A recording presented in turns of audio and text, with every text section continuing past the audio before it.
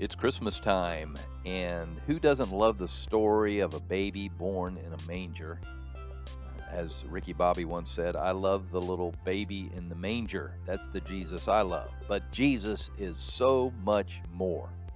We're going to look today at the whole Christmas story, and I believe it will transform the way you look at the Word of God. When I first heard Pastor Tommy preach this, it opened my eyes to the red scarlet thread that went throughout the entire Bible as Jesus over and over again being prophesied, Jesus teaching, and then what we do for Jesus, and then looking forward to his return one day.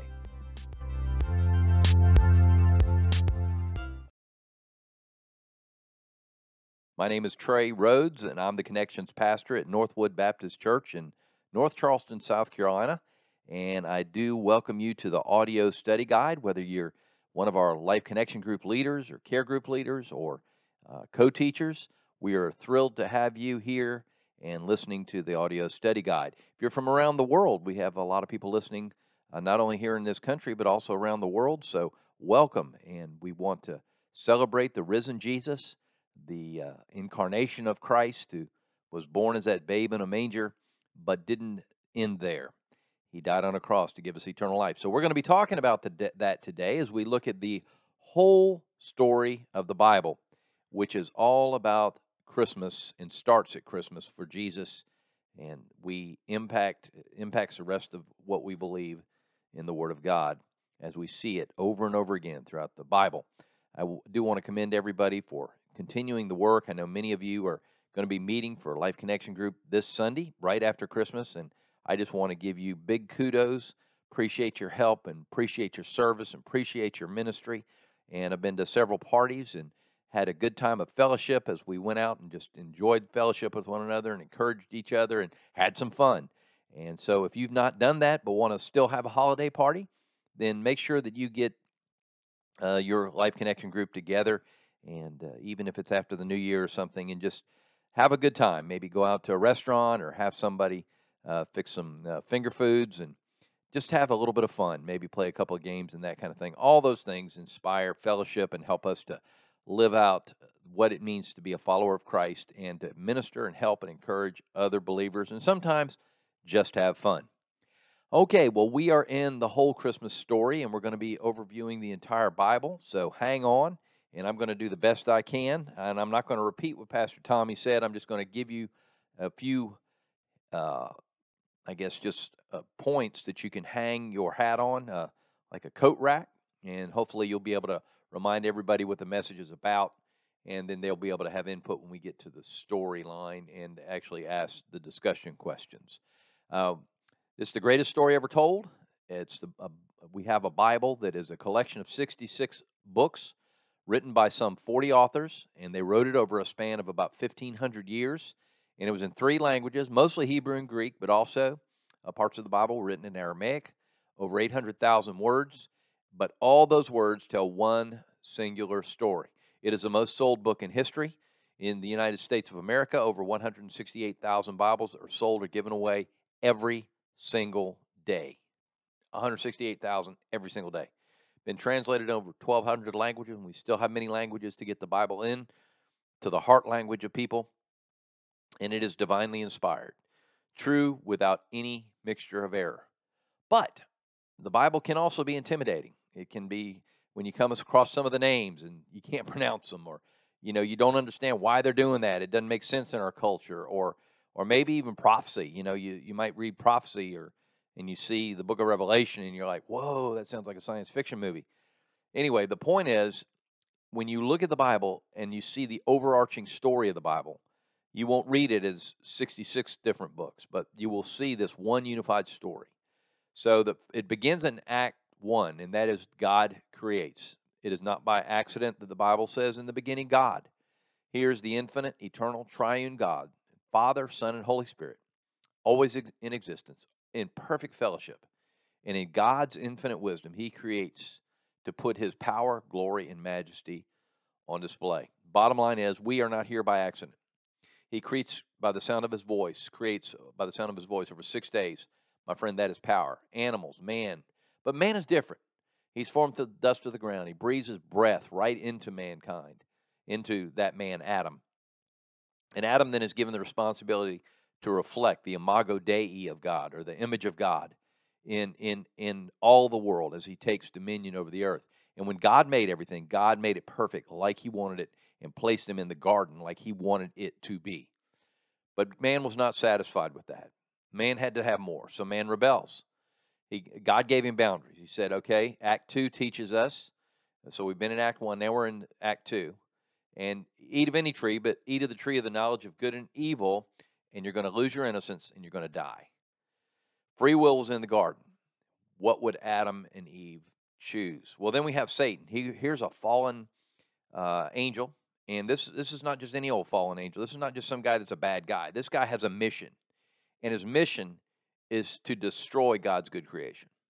I want you to remember that next time you're thinking about Satan, or somebody says Satan's not that bad, or he's just a guy that's misunderstood, all kind of garbage like that. He's there to destroy all that God created. So what does he do? He deceives Adam and Eve. He takes form of a serpent, and caused Adam and Eve to think that God didn't have their best interests. So who do they believe? They believe Satan. And they ate, and everything changed. They ate of that forbidden fruit. Tried to hide from God. And by the way, before you get too mad at them, we do too. But you can't hide. They're naked and unashamed to very ashamed and clothed. Is that not opposite of what it seems like it would be? So after that point, death enters the world and everything changes. They take them from the garden. The relationship with God is affected. Even their relationship with each other is affected. The family is affected. And sin begins to take over every part of the world. From that moment, every person born has this natural desire to rebel against God. But there's hope.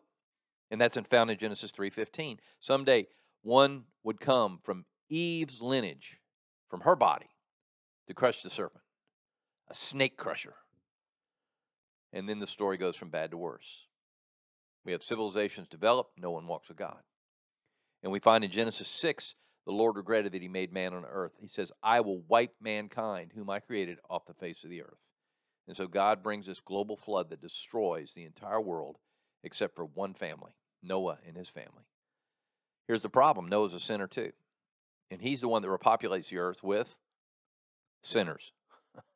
Into the flood, we see a problem. One way to eradicate sin is to completely wipe out every single person and not leave one on the earth. We're left with the question, is there another way? And that's where Act 3 comes in, because God initiates a rescue plan. Here God is working, and when we see that everyone rebels, you would think that God would begin bring judgment, but God loves. He wants a people for himself who will have a relationship with him. He wants to dwell among his people. His desire is to restore Eden. In Genesis 12, we have the story turning now, and God calls a pagan. His father worshiped the moon, so we know he was raised as a pagan. He has a barren wife, and Abraham's very wealthy. He leaves it all to follow God. And after 25 years of following, a lot of struggles of faith, Abe has his son Isaac. Isaac has his son Jacob. Jacob, a deceiver. But God would do a work of grace in this deceiver and give him a new name, Israel. And his 12 sons would become the 12 tribes of the great nation of Israel. And one son, Joseph, hated by his brothers, was sold into slavery in Egypt, ends up becoming the second command. And you know the whole story, is that he then moves all of the people of God in Jacob's family to Egypt. And during that time that they're there, they prosper and multiply, but eventually people forget about Joseph. And 400 years later, they become enslaved to the Egyptians, enslaved for 400 years by the Egyptians. And to make matters worse, to control the Hebrew population, the Pharaoh ordered the firstborn boy of the Hebrew family to be killed. Now they're starting to think, hey, did God forget? But God was setting up a mighty act of salvation. One mother did not want her baby to die. So what did she do? She built a little boat. She put him in the Nile. And then Pharaoh's daughter finds the baby and raises him as her own. His name was Moses. He grew up, saw how his people were mistreated, and in his rage, he killed an Egyptian and then fled to Midian to save his life. And then on the backside of a mountain, when he was tending sheep, he sees God in a burning bush. And God tells him, tell Pharaoh to let my people go. So Moses took God's message to Pharaoh, but of course Pharaoh ignored it. There's 10 horribly disastrous, destructive, horrible plagues that take place. And then the last being the worst, the firstborn of every Egyptian home was to die. And Pharaoh let the let the Hebrews go. But that wasn't enough. Once they left, the Egyptians pursued.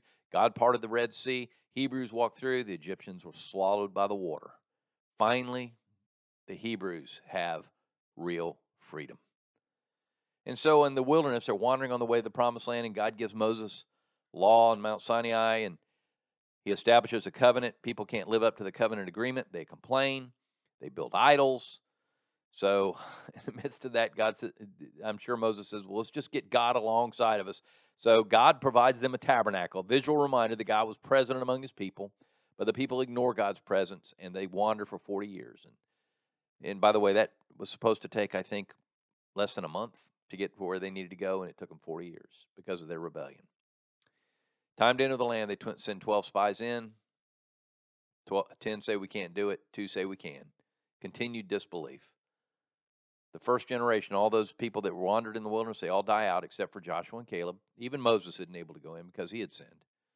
And they consent. So what they do is they go into the promised land. They cross over the Jordan, but they continue to sin. So God raises up judges and prophets and priests. People don't want God as their king. They look like a king to other nations. They want a king to look like other nations. So he raises up Saul. And Saul he is a self-centered king. It's all about him. So he raises up David, and David doesn't look the part, but he's a man of faith. And the kingdom of Israel grows. It becomes a powerhouse, a wealthy, wealthy nation. And God promises David that an even greater king would come from his lineage and rule forever. Now, by the way, we don't even think that David was a perfect king. He commits adultery, family problems. His son Solomon isn't perfect either. He's called the wisest man to ever live. He builds a great temple, but at the end of his life, as you remember, he falls away. He drifts. And Solomon married foreign wives, and they brought him their idols. And so as a result of that, God began this judgment. And the first part of the judgment was that the kingdom was divided between the north and the south. The north would take off, and they would never, ever be anything that God wanted them to be. There were some people in the southern kingdom, and over again, you would have great kings like Jehoshaphat or Josiah or other kings, Azariah and others that were great kings. But even they messed up. In 586, the Babylonians came and took over the southern kingdom, and finally that happened even after the northern kingdom was taken by the Assyrians 150 years earlier. So God promised better days. He promised a Messiah. And in Isaiah 9:6, he says he would be called the Wonderful Counselor, the Mighty God, the Everlasting Father, the Prince of Peace. And after 70 years, the Jews are then free to return after they had been taken away from their home. But many choose not to come back. But a few do. And they rebuild the temple. But it was never the same. And so the Old Testament closes in 400 years of silence. For 400 years, no one hears from God. But Act 4 comes, and God rescues his people. Galatians chapter 4, verse 4, and you need to turn there and you need to read this scripture. At just the right time, God sent forth his son, born in a manger in the middle of nowhere to an engaged virgin. And angels announce his birth to shepherds, and magi from the east come and bring him gifts. He is the promised Messiah. He is the one that is promised in Genesis 3:15. But while the shepherds and magi recognize him as king, no one else does. After all, this boy doesn't grow up in royalty. He grows up in some little obscure town called Nazareth. Becomes a carpenter. But he wasn't a mere carpenter. He was God in the flesh, who taught people that the kingdom of God was present. And he called them to repentance. Yes, Jesus loved. He had mercy on those rejected by the religious elite. He healed the sick. He calmed storms. He taught people. Unlike David and Solomon and other kings, his heart never strayed from the Father. He was perfect in every way. And then the king died. Now, what kind of king would allow himself to be humiliated at the hands of his own people, stripped naked and hung on a cross for everyone to see? Kings conquer. But King Jesus conquered by dying. At the cross, it seemed like the promised king was conquered. And that old devil who thought to destroy creation must have thought he was a victor. But this king died as a willing sacrifice. This king fulfilled the prophecy. This king fulfilled the Old Testament sacrificial system and was the one that system pointed to. And the cross became a place of great exchange, what we call substitutionary atonement. And Jesus took what we deserve so we could get what we don't deserve, righteousness. The king didn't stay dead. After 3 days in a tomb, he rose, proving he was God. The serpent had been crushed, and Christ has given his people victory. Now, in Acts 5, we have a whole different way of looking at things now. Now it's not, the kingdom of God is not run by a king, an earthly king. The kingdom of God is run by the King of Kings, Jesus. So 40 days after his resurrection, Jesus goes and he ascends to the Father, but he leaves a mission for his people. In Acts chapter 1, verse 8, it says, go therefore into all, that's Matthew 28, 18, 19, 20. He said, in Acts chapter 1, verse 8, you shall be my witnesses in Judea, Samaria, and to the uttermost parts of the earth. That's what he gives them. 10 days, we have the Holy Spirit coming. He takes up residence in the heart of his followers. The church is born. We have Pentecost in Acts chapter 2, and given the mission to take the good news of the death and resurrection of this king to the entire world. Now, the church isn't perfect. Paul writes letters to help the church know what it means to be the church, and the church isn't perfect today. But we're safe and secure in the salvation of Jesus. We're empowered by his Spirit. In Acts chapter 5, we have and this is where we live, by the way, is in Acts chapter 5. God exalted, this is verse 31, God exalted this man to his right hand as ruler and Savior to give repentance to Israel and forgiveness of sins. We are witnesses of these things, and so is the Holy Spirit, whom God has given, that's us, to those who obey him. Everyone who obeys him. And that's where we live now. We know Jesus, and we want to make him known. And then Act 6 wraps it up, God's final victory. And we go to Revelation chapter 21. We look at verses 1 and then 22, 1 through 5, and I'd recommend you read that to remind them about that. But John on this island, exiled, and God has given a vision to this man of God who was on the island because he stood for Jesus Christ. And what happens is that God gives him this incredible picture of the end of all times, the end of all things. And God says, this is what it's going to look like. This is what the whole goal was from the very beginning. We read these words, 21:1. Then I saw a new heaven and a new earth. For the first heaven and the first earth had passed away. See, sin had so destroyed this first earth that God had to come back and make it right. And then 22, verses 1 through 5. Let me read those. Then he showed me the river of the water of life, clear as crystal, flowing from the throne of God and the Lamb down the middle of the city's main street. And the tree of life was on each side of the river, bearing 12 kinds of fruit, producing its fruit every month. And the leaves of the tree are for healing the nations. And there will no longer be any curse. The throne of God and the Lamb will be in the city, and his servants will worship him. They will see his face, and his name will be on their foreheads. Night will be no more, and people will not need the light of a lamp or the light of the sun, because the Lord God will give them light, and they will reign forever and ever. That's the promise. That's what we have to look forward to, and that's why Jesus came to us. The question is his story your story? How about in your Life Connection group? Is the story of Jesus their story? And if they are followers of Jesus, this is your story. Worship him, live for him, adore him, and live to tell the story. All right, let's jump to the questions. Let's do an overview of the Bible. And again, maybe you want to ask them, why do you think God gave us the Bible? And you're going to get some different answers.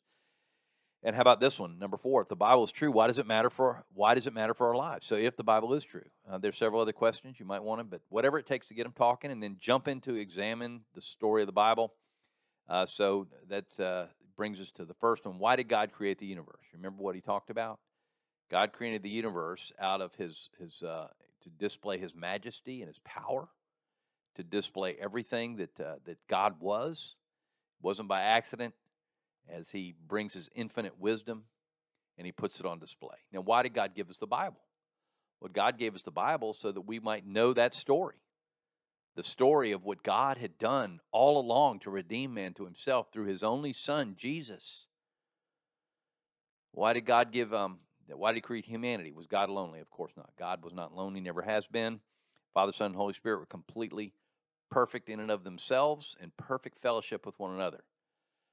But it is to understand what he did for us. One unified story that God gives us to know these things. Number two, why did Adam and Eve sin? Well, they didn't believe that God had told them everything. They wanted to know more, and they thought they would be free by being able to do what they wanted, and free will was given to them, and they sinned. Why is sin punishable by death? Well, sin is remember what Pastor Tommy has said over and over again? That's treachery against God. You're being a traitor to God when you sin. Is sin that bad? And the answer is yes, it is. Number three, why it caused the death of Jesus. Don't ever forget that. My sin caused the death of Jesus. Number three, why do you think God chose to choose Abraham and make a great nation out of Israel?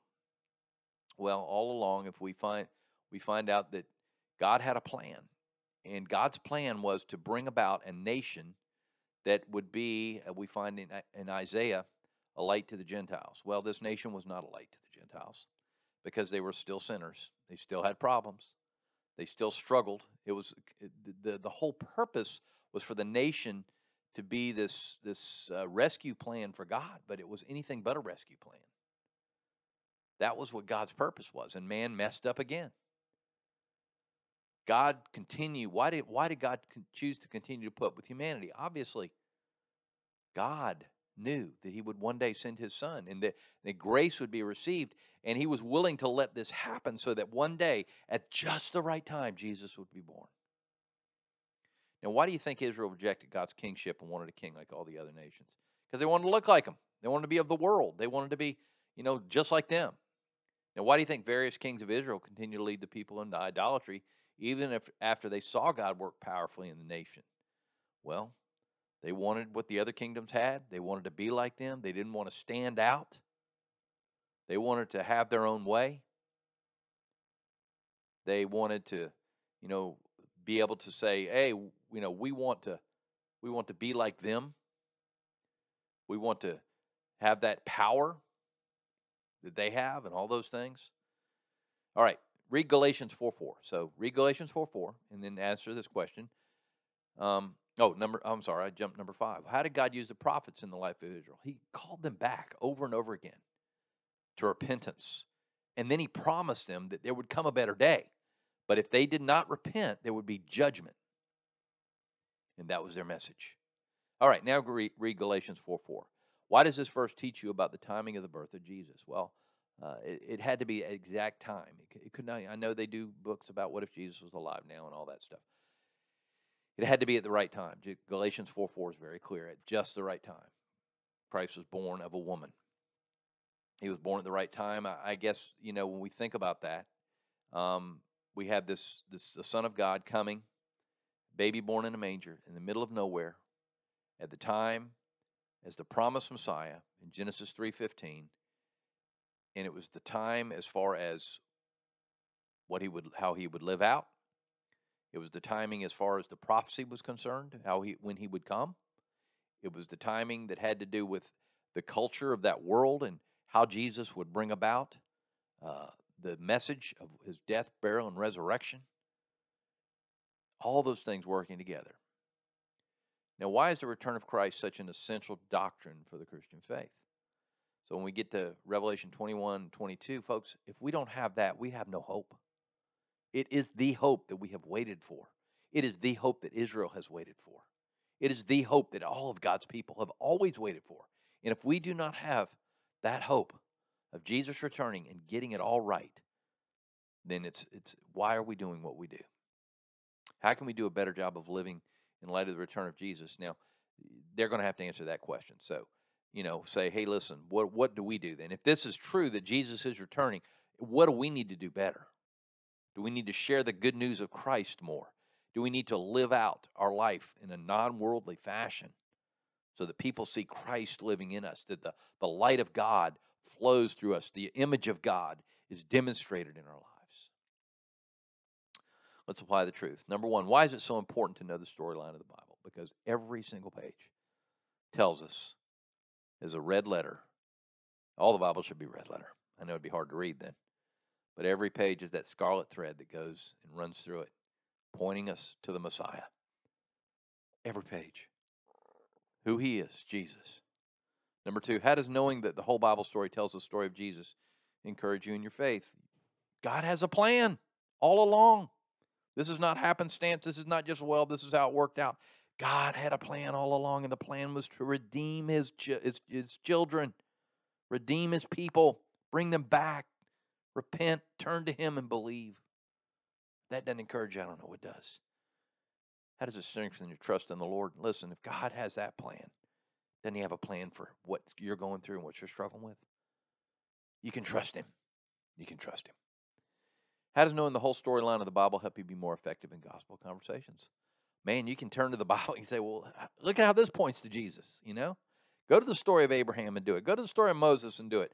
How God delivered his people. Go to the story of Joseph, or get deep into the prophets, or even into the book of Acts, and show how we are to be the ones that are sharing the good news of Christ, and how there's a lost and dying world that desperately needs Jesus, and we need to be about that. And we want to share the good news of Christ with you because of that.